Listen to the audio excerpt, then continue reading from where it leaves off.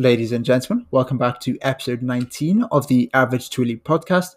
I'm your host, Chris Lowe, and today we are looking at nutrition and eating strategies for the ultra endurance athlete. So today I'm going to share with you 5 key considerations and principles that you need to know and be aware about so you can perform at your best when it matters the most. So I've been working with ultra endurance athletes for the past few years now. So what I'll be sharing with you is, yes, the research, but a lot of my own anecdotal experiences working with athletes. So you have the lowdown. I know what to do going into your next event when your events do finally become rescheduled. So without further ado, let's get into today's show.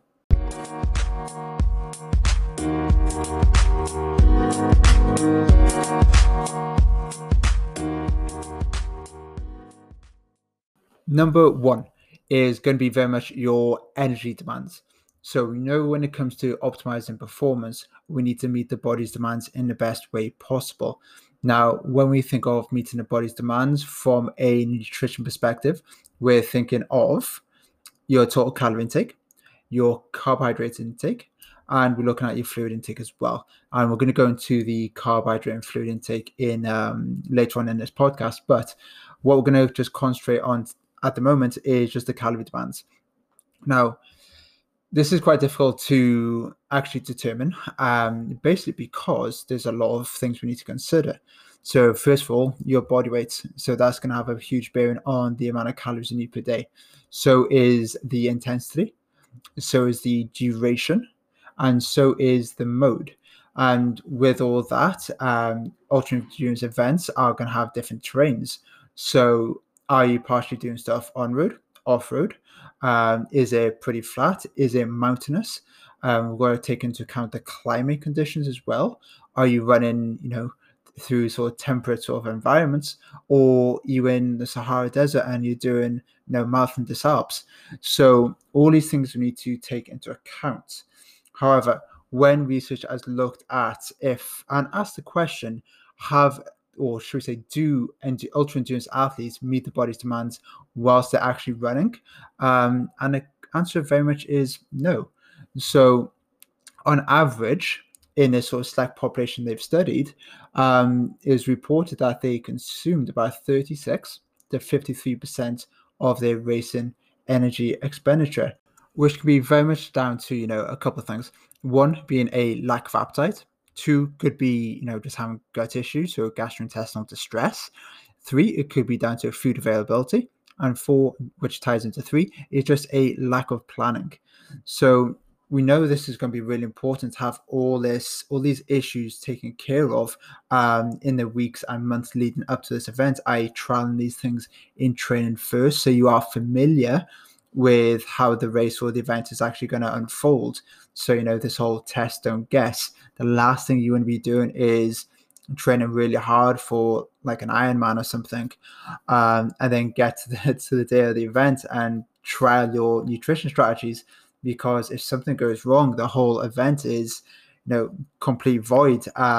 So the whole idea is just trying to get all these learning experiences done in training first, so everything's locked and load come race day. Now, one of the big things that we need to take into consideration here is, like I kind of mentioned, is the intensity and the duration. For example, now, if you are a 70-kilo male, if you were to do a 80-kilometer running race, so an ultra marathon, and you're doing it about sort of 8 kilometers per hour on average, it'll take you, roughly about 10 hours. In that event, in that race, you'll be burning about 4,845 calories. Now, if you to do double the distance, so 160 kilometers, you're also not going to be running at the same pace. So the pace will actually drop. So say, for example, it drops down to 6.5 kilometers per hour, but it takes you 25 hours to complete.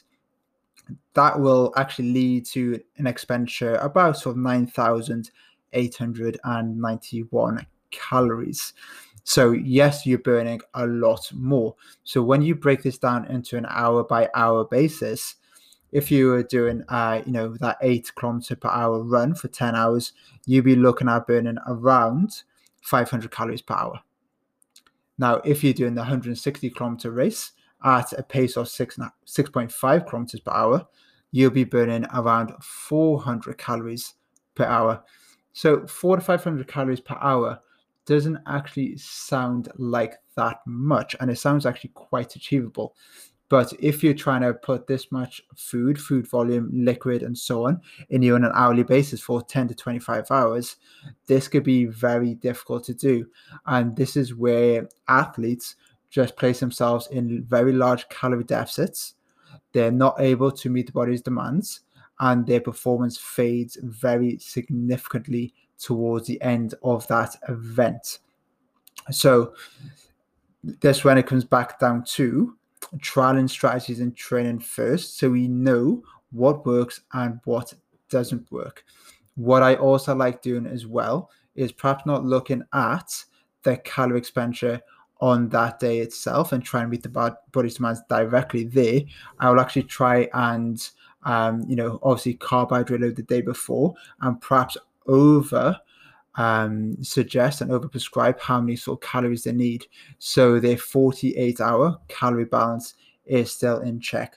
So we know we need to do a carbohydrate load anyway to ensure that carbohydrate stores are topped up. Your tanks are fully topped up, which gives you a greater capacity to exercise before depletion. And we know that's where your muscle is not going to be able to contract, produce force, and it feels like you are running through very, very deep sort of syrup. So yes, we can look at the 48-hour calorie balance. So that is going to be our first protocol, but ultimately we still want to try and achieve those, the calorie intake that's going to meet those calorie expenditure values on an hourly basis as best as we can. Now, this is where your food choices are really going to come into play, which is one of the principles we are going to cover. But essentially, principle and point number one, just be very aware of how many calories you actually burn during an ultra endurance race and all the different factors that go into it, and the importance of trialing these strategies in training first, so there's no nasty and hidden surprises come race day.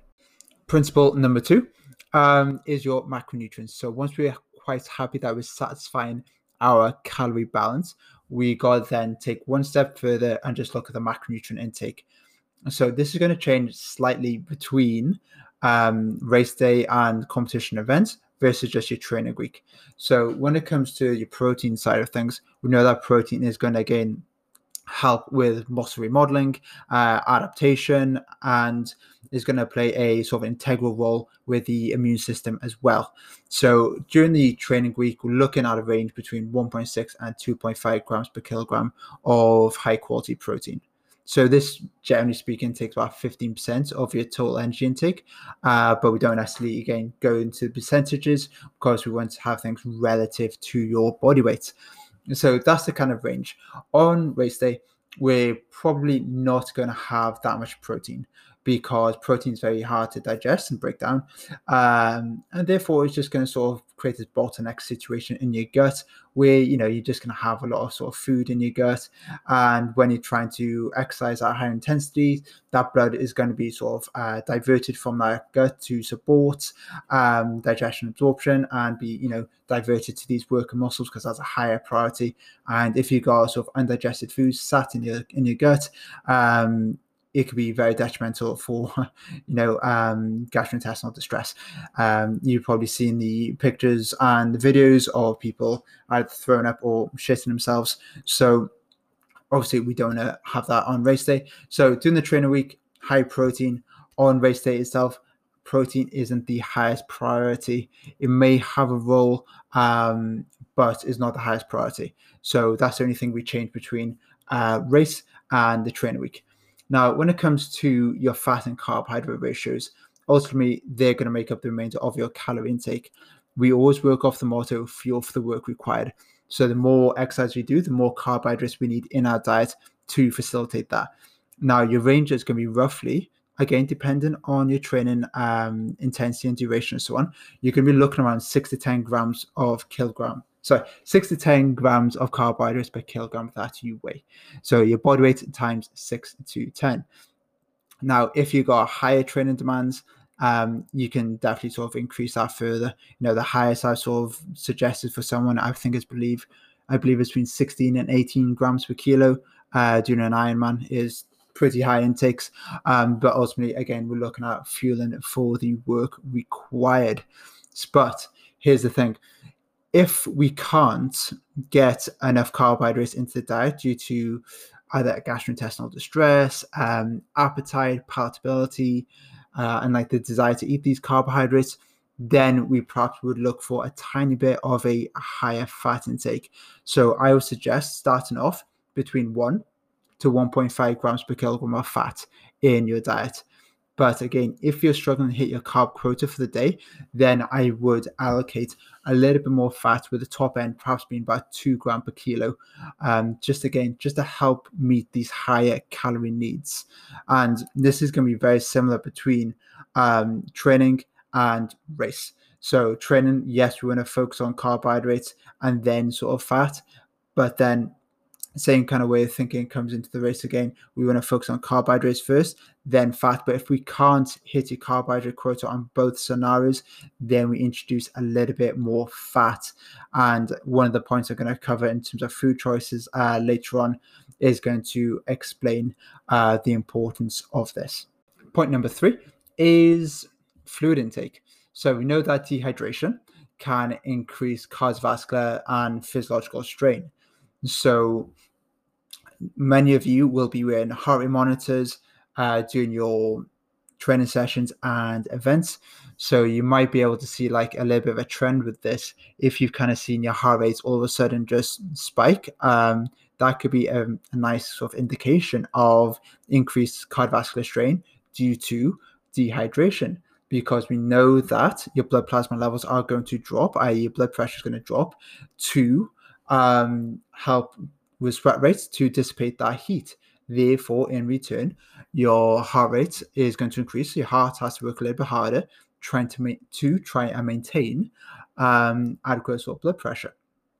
And so this is where the increased cardiovascular strain comes into it. Now, obviously, this is not a very good thing, because that's just going to, burn us out a little bit quicker and, worsen endurance performance. So what we know is that thirst-driven fluid intake is not adequate. So many individuals who are not competing in sport or high training demands can just drink the thirst. That is absolutely fine. But we know that if your training demands are very high, drinking the thirst may not be adequate, because you're not going to be able to meet the body's demands. So I've covered this in previous podcasts, but a simple way to do this, to measure your fluid needs during your training session or event, is simply just weigh yourself before and after and see what the net change in body weight is. And that loss can be very much down to your fluid intake. All you need to do then is just take into account the amount of fluid you've consumed, and that'll give you a nice sort of exercise prescription of your individual fluid intake. So what is also useful for that method is for the rehydration side of things. So we know we need to play the 150% rule. So say, for example, you've lost 2 liters of fluid in that session. We need to consume 3 liters of fluid, so 2 liters times 1.5 in the hours following, to help with adequate rehydration.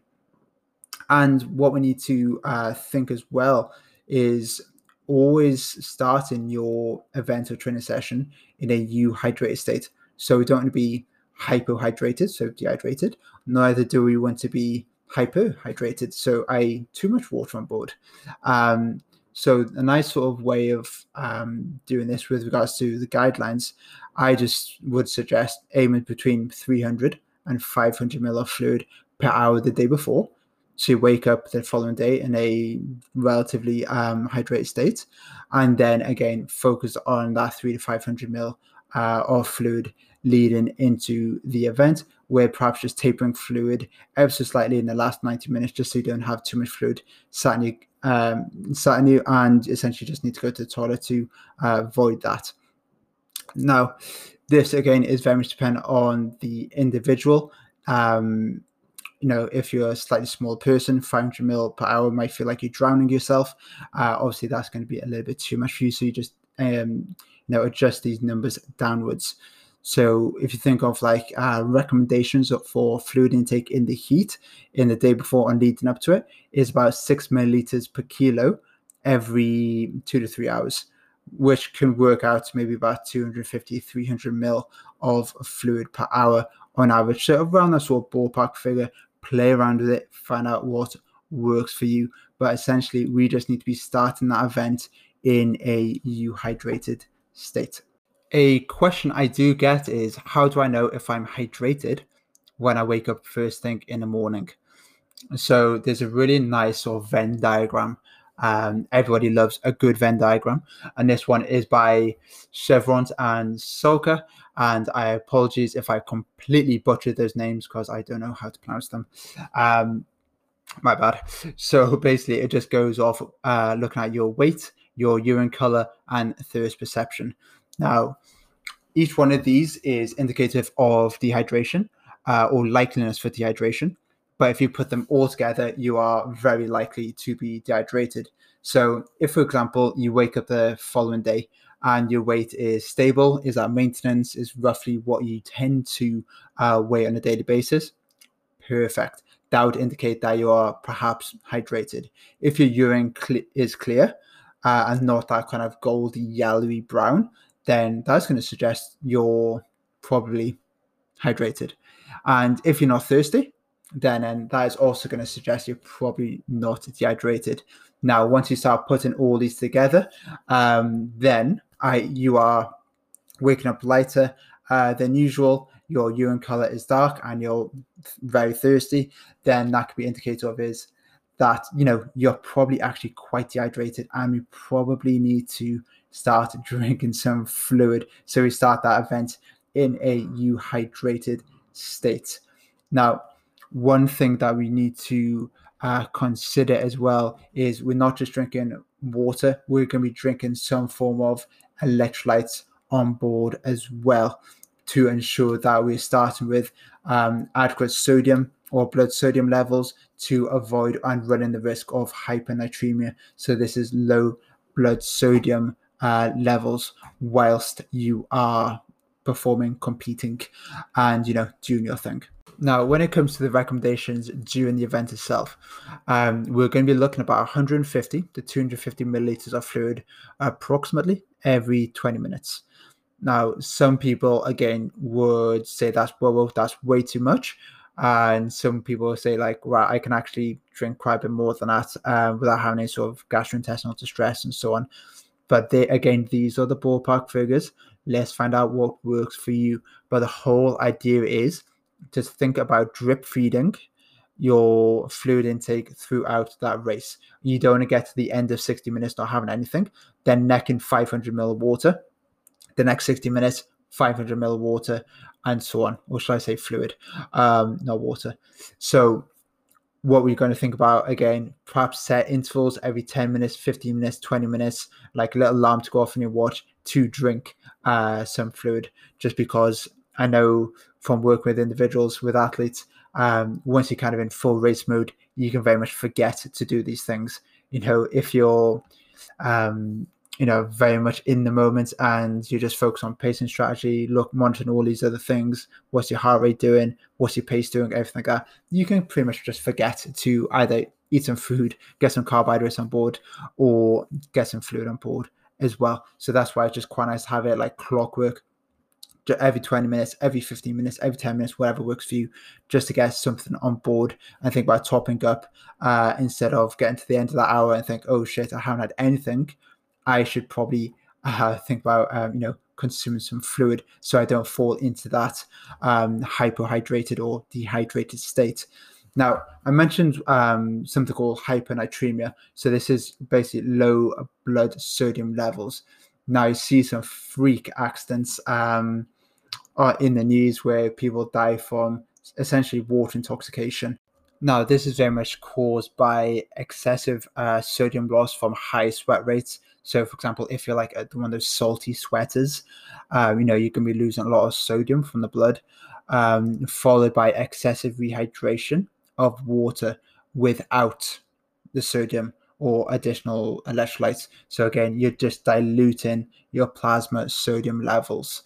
Now, what this can do is then essentially cause this hyponatremia, so low sodium levels within the blood, causes cell swelling, and this can first of all lead to headaches, fatigue, to nausea. Then it gets kind of worse into seizures, and then worst case scenario is death. And again, this is where you see these horror stories on the news, where, for example, people doing ultra marathons or even just marathons, running it at a very slow pace, losing a lot of sweat because it is absolutely scorching outside, and then going past every single hydration station and just necking loads of water. And then by the end of that race, they are very, very, shall we say, hydrated or intoxicated by water, but their blood sodium levels are super low, and they get across the finish line. They have a huge amount of water on top of this to, again, think about rehydration. And this is where accidents do happen. And unfortunately, in some cases, it can be very fatal. So again, this is like rare circumstances, but it can happen. So we can just offset this by having some form of sodium in our drinks. First of all, like I mentioned, we probably wouldn't be thinking about having some sodium in our diet. So, or should we say, increased sodium in our diet leading up to the event itself, to ensure that we're starting with relatively high blood sodium values. Then all we need to think about then during the event itself is just trying to maintain this as best as possible. Now, the recommendations for most are about 500 to 700 milligrams of sodium per liter of fluid.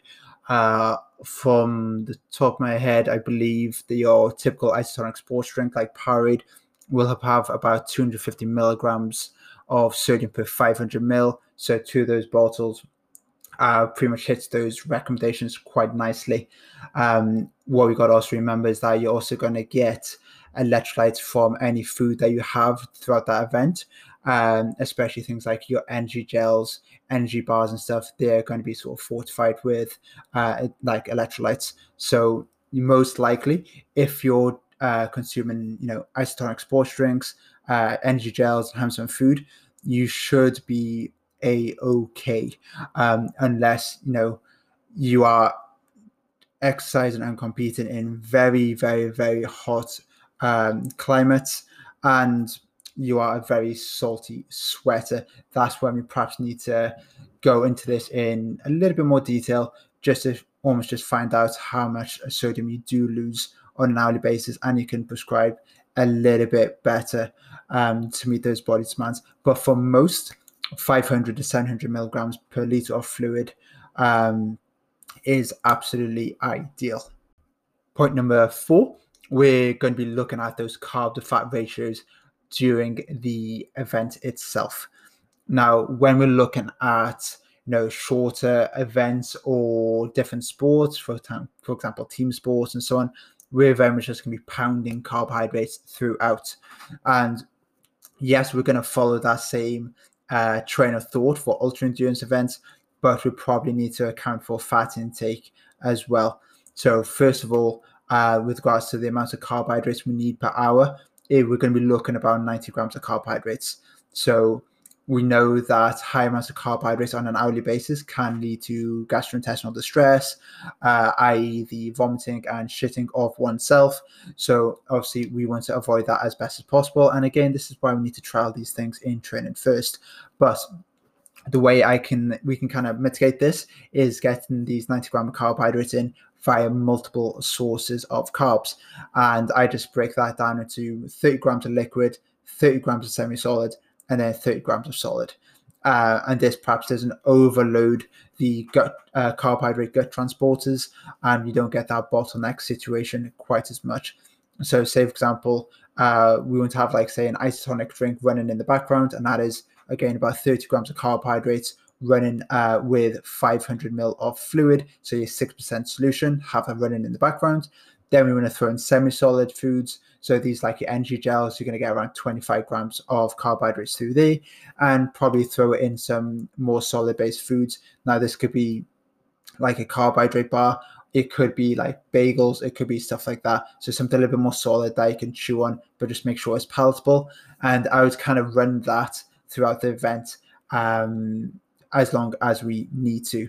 And what I'll look to do then is I'll try to make it as varied as possible in terms of the flavors, so it's more palatable and you don't get bored of it. And so you're almost just looking forward to like a different flavor on an hourly basis. So say, for example, your energy gels, if you're having one per hour for up to 8 hours, that can get really boring and really quite sickly. So if you have different flavors on an hourly basis, you almost have something to look forward to, and that can help with adherence and so on, because ultimately you're going to get pretty bored having the same thing for a long period of time. Now, if you go and say above 8 hours, this is where hunger could potentially be an issue, and this is perhaps where we need to put in actual sort of foods, something very palatable that can digest well, doesn't give any gastrointestinal distress, and that's going to be a little bit of trial and error. And this is potentially as well where we can get a little bit of fat in there too. Now, here's one of the cool things. Now, I was very much perhaps a little bit too dogmatic with this whole carb thing, just thinking, right, carbs, carbs, carbs, carbs. It doesn't matter what the duration is. We're just going to hammer you with carbohydrates. We're going to drown you in carbs. Well, that might not be the case. Yes, you need to have adequate carbohydrates, but if you can't get enough in and you're not able to meet the body's demands, or should we say the body's calorie demands, then this could be detrimental to overall performance and finishing. So if I just pull up one stat or one quote. So they said, throughout a 100-mile race, finishers consumed a total of 98.1 grams of fat, which was approximately 5-fold greater than those that didn't finish the race. So this kind of suggests, like, yes, carbohydrates will play its part to a certain extent, but if you cannot hit the calorie quota needed, then that could essentially cause you to drop out and fail. So therefore, some fat might be very beneficial. And again, if we're thinking of these long races, like 100-mile running races, it's going to take you quite a while. So, and this is where boredom and palatability kind of comes into it. Like if they're still banging in sort of energy gels, back end of the race, they're going to be so sick of their life. It's not going to really work. But if they're having, say, bagels with some peanut butter on and some jam and stuff like that, yes, you've got carbohydrates, but you also got a decent amount of fat in it as well. So that's going to be more interesting to eat, and that's going to help them first of all meet the carbohydrate quota and their overall calorie quota as well. Now, just a quick note when it comes to introducing fat into the event itself. If you're doing these huge distances, 100-mile running races and so on, most likely your overall intensity is going to be a little bit lower. Therefore, you perhaps will have a little bit more blood surrounding the gut to facilitate the digestion and absorption of these nutrients. Now, if the intensity is higher, when there's less blood around your gut to support digestion and absorption of nutrients, then that can cause gut issues, and that's when you run into problems. So if you are performing at higher intensities, even if you're doing an Ironman or something, which is like 8, 10, 12 hours or have you, you can still be competing at quite high intensities, and the duration is quite high. You still probably wouldn't opt for fatty-based foods in there. You still have very much a carbohydrate-centric approach. But if you go in for these huge distances where intensity is lower, this is perhaps where we can introduce some fatty-based foods in there. And point 5 is the savory sweet continuum. So you'll know for yourself when you're doing these huge distances at the start, like, yeah, some sweet sugary foods is pretty sweet. You quite like the taste of that. But towards the end, like I mentioned, you're going to get pretty sick of it. And this is where issues with regards to your desire to eat and consume carbohydrates can come into play, and therefore affect subsequent fueling and performance, and potentially not finishing the event or race itself. So what's been shown in the research and kind of anecdotally is that, or shall we say in the research or questionnaires and so on, that athletes will like to have these sweet sugary foods to start with, and then as the race progresses towards the end, they kind of just crave these high fat salty, savory based foods. So when it comes to your planning, maybe look at introducing these high fat, savory foods in there to help manage overall calorie consumption, and therefore set you up in a better, or should we put you in a better position to complete the event itself. So the hypothesis behind this is perhaps to maintain a consistent chemical balance within the body. It could be a reflection of nutrient adequacies during the race, i.e. if you've lost a lot of sodium and a lot of salt through high sweat rates and so on, then your body, or you might just crave more salty-based foods to help replace and replenish that deficiency there. But one big thing behind this is like what I've kind of seen is, like I mentioned a few times in this podcast, is, test, don't guess, trial this in training first to find out what works, what doesn't, what food you like having, what kind of gives you gut upset. Don't leave this to chance. Don't leave it till the last minute. Do these kind of dry runs, okay? What's also worth looking as well in terms of the food and nutrient provision is actually look at the course. So what opportunities are you actually going to have to eat? So if you're doing, say, 15 hours on an ultra endurance bike ride, look at the profile of that course. Where is it mostly flat? Perhaps it's an ideal opportunity to get something a bit more solid in there.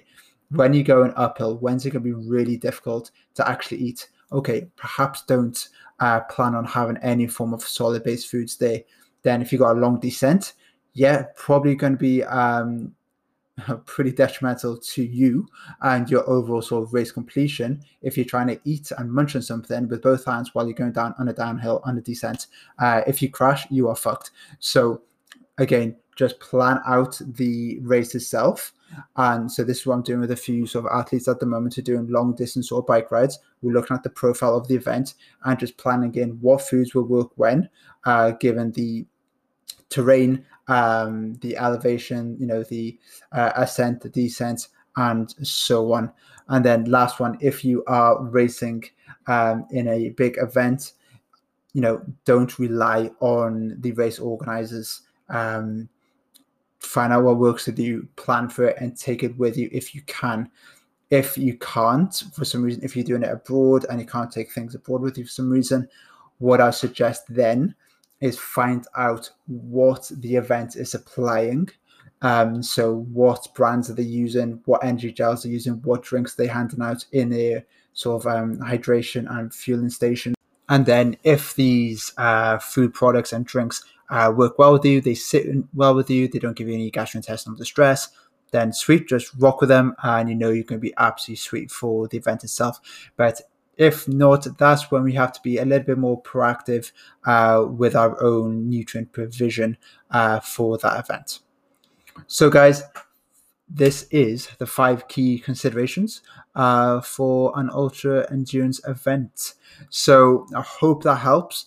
If there's any questions or queries about this, as always, please reach out and let me know via Instagram DM. That's the best place to get hold of me and to get my attention. Always got time to answer your questions and queries and so on. Just reach out and let me know. And if you did find this podcast useful today, please like, share on your Instagram stories if possible, and subscribe. Until next time, guys, goodbye.